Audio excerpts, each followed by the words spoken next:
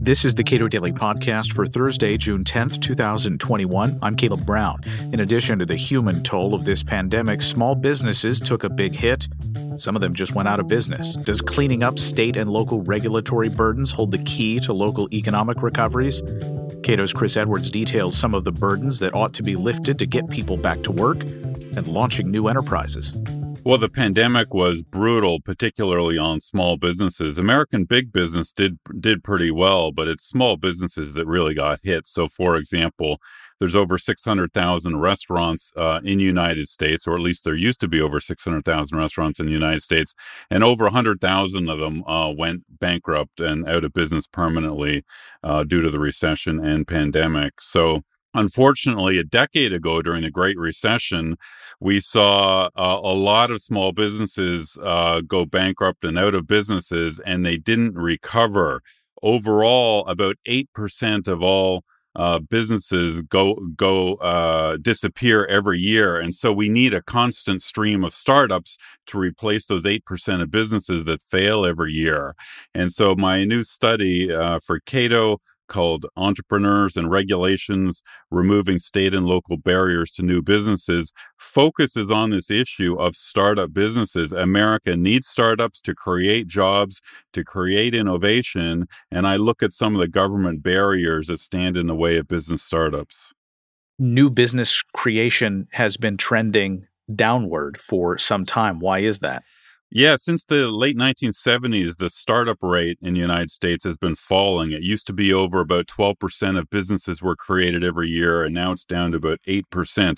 This is a really troubling trend that we don't have a very good answer for. Part of it may be cultural. Young people seem to be starting businesses at a lower rate than young people in the past.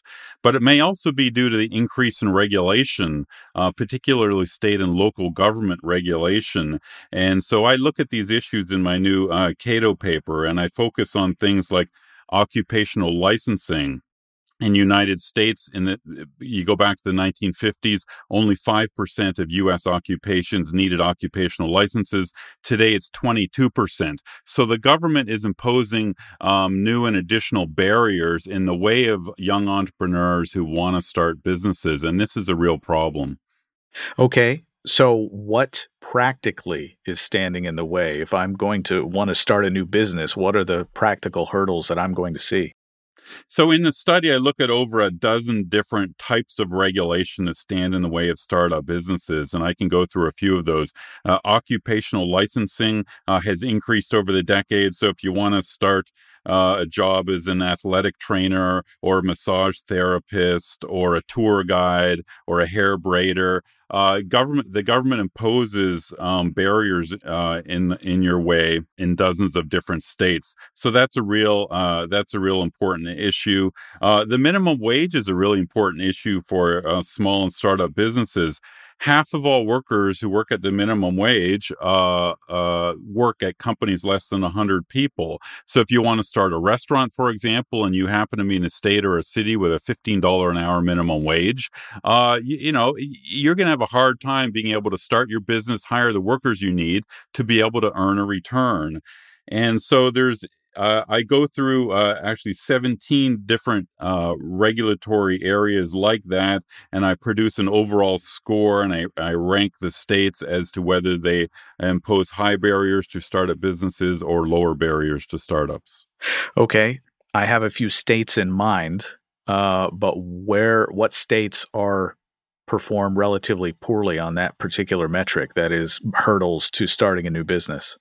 So I ranked the 50 states based on 17 different regulatory factors, including occupational licensing, minimum wage laws, the liberalization of marijuana laws, alcohol licensing laws, business permitting laws, rules on home-based businesses, and the like.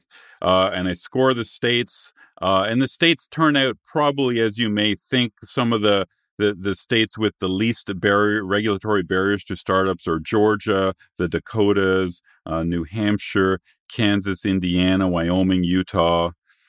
Some of the states with the highest barriers to startups which won't be a surprise to listeners, Connecticut, New Jersey, California, Hawaii, New York, West Virginia. These states put a lot of barriers in the way of startup businesses, and needlessly, they are undermining their economy and reducing personal freedom for no really good reason. So 3 categories in particular that will be at least interesting to look at. One, since the pandemic began, we've seen a lot of people shift home. We've seen a lot of people who were left unemployed move into their own businesses. Those overwhelmingly were being done at home. And for others that are interested in going out and enjoying a restaurant meal with those notoriously thin margins, alcohol is a big driver of revenues for restaurants. And of course, many states have legalized or reduced penalties for marijuana. What about those categories? So, the issue of home-based businesses is really fascinating. America's got about 30 million small businesses. About half of them are home-based. And about 2/3 of all businesses start in the home. If you think about Apple Computer or Hewlett-Packard, Adobe, Amazon, a lot of these famous tech companies actually started in homes and garages. So home-based businesses are really important to America's entrepreneurial infrastructure. The problem is that local zoning laws in many places are overly restrictive and ban many or most types of home-based businesses. So, it's one thing to have a home-based business as, say, a blogger at home. That's legal just about everywhere, and it doesn't sort of generate any issues in the neighborhood.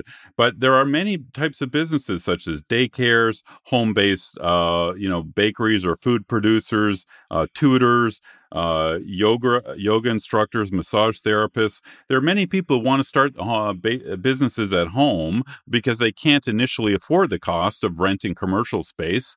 But a lot of local governments ban these home-based businesses, and this is a real problem and hurdle to America's entrepreneurial culture. So that's one of the important issues I discuss in my paper. Another interesting issue are marijuana laws. As a lot of our listeners may know, 18 states have now legalized recreational marijuana. The big problem is that even in those states that have legalized, they are imposing excessive regulations on marijuana businesses. The legalization of marijuana should be creating business opportunities for tens or hundreds of thousands of entrepreneurs in growing and manufacturing and distributing and the like. But if you take a state like California, which has legalized recreational marijuanas, only 1/3 of the counties in California have actually approved business licenses for marijuana businesses. And even when they do, they restrict the number of licenses. So they're artificially putting barriers in the way of marijuana businesses. And that makes absolutely no sense. Another interesting area of licensing is alcohol licensing. There are 18 states that strictly limit the number of caps on alcohol licenses for restaurants. So in California and Massachusetts and New Jersey, you often have to go out and pay hundreds of thousands of dollars to buy an alcohol license if you want to open a restaurant in those states. This makes absolutely no sense. It's an artificial barrier to not just restaurant entrepreneurs, but often to the whole civic and neighborhood development. I mean, neighborhood development often revolves around new restaurant activity. And so a lot of states create these bars on alcohol licensing, which make no sense to me. So I discuss that issue in detail in my new Cato study as well. Chris Edwards directs tax policy studies at the Cato Institute. Subscribe to the Cato Daily Podcast pretty much anywhere and follow us on Twitter @Cato Podcast.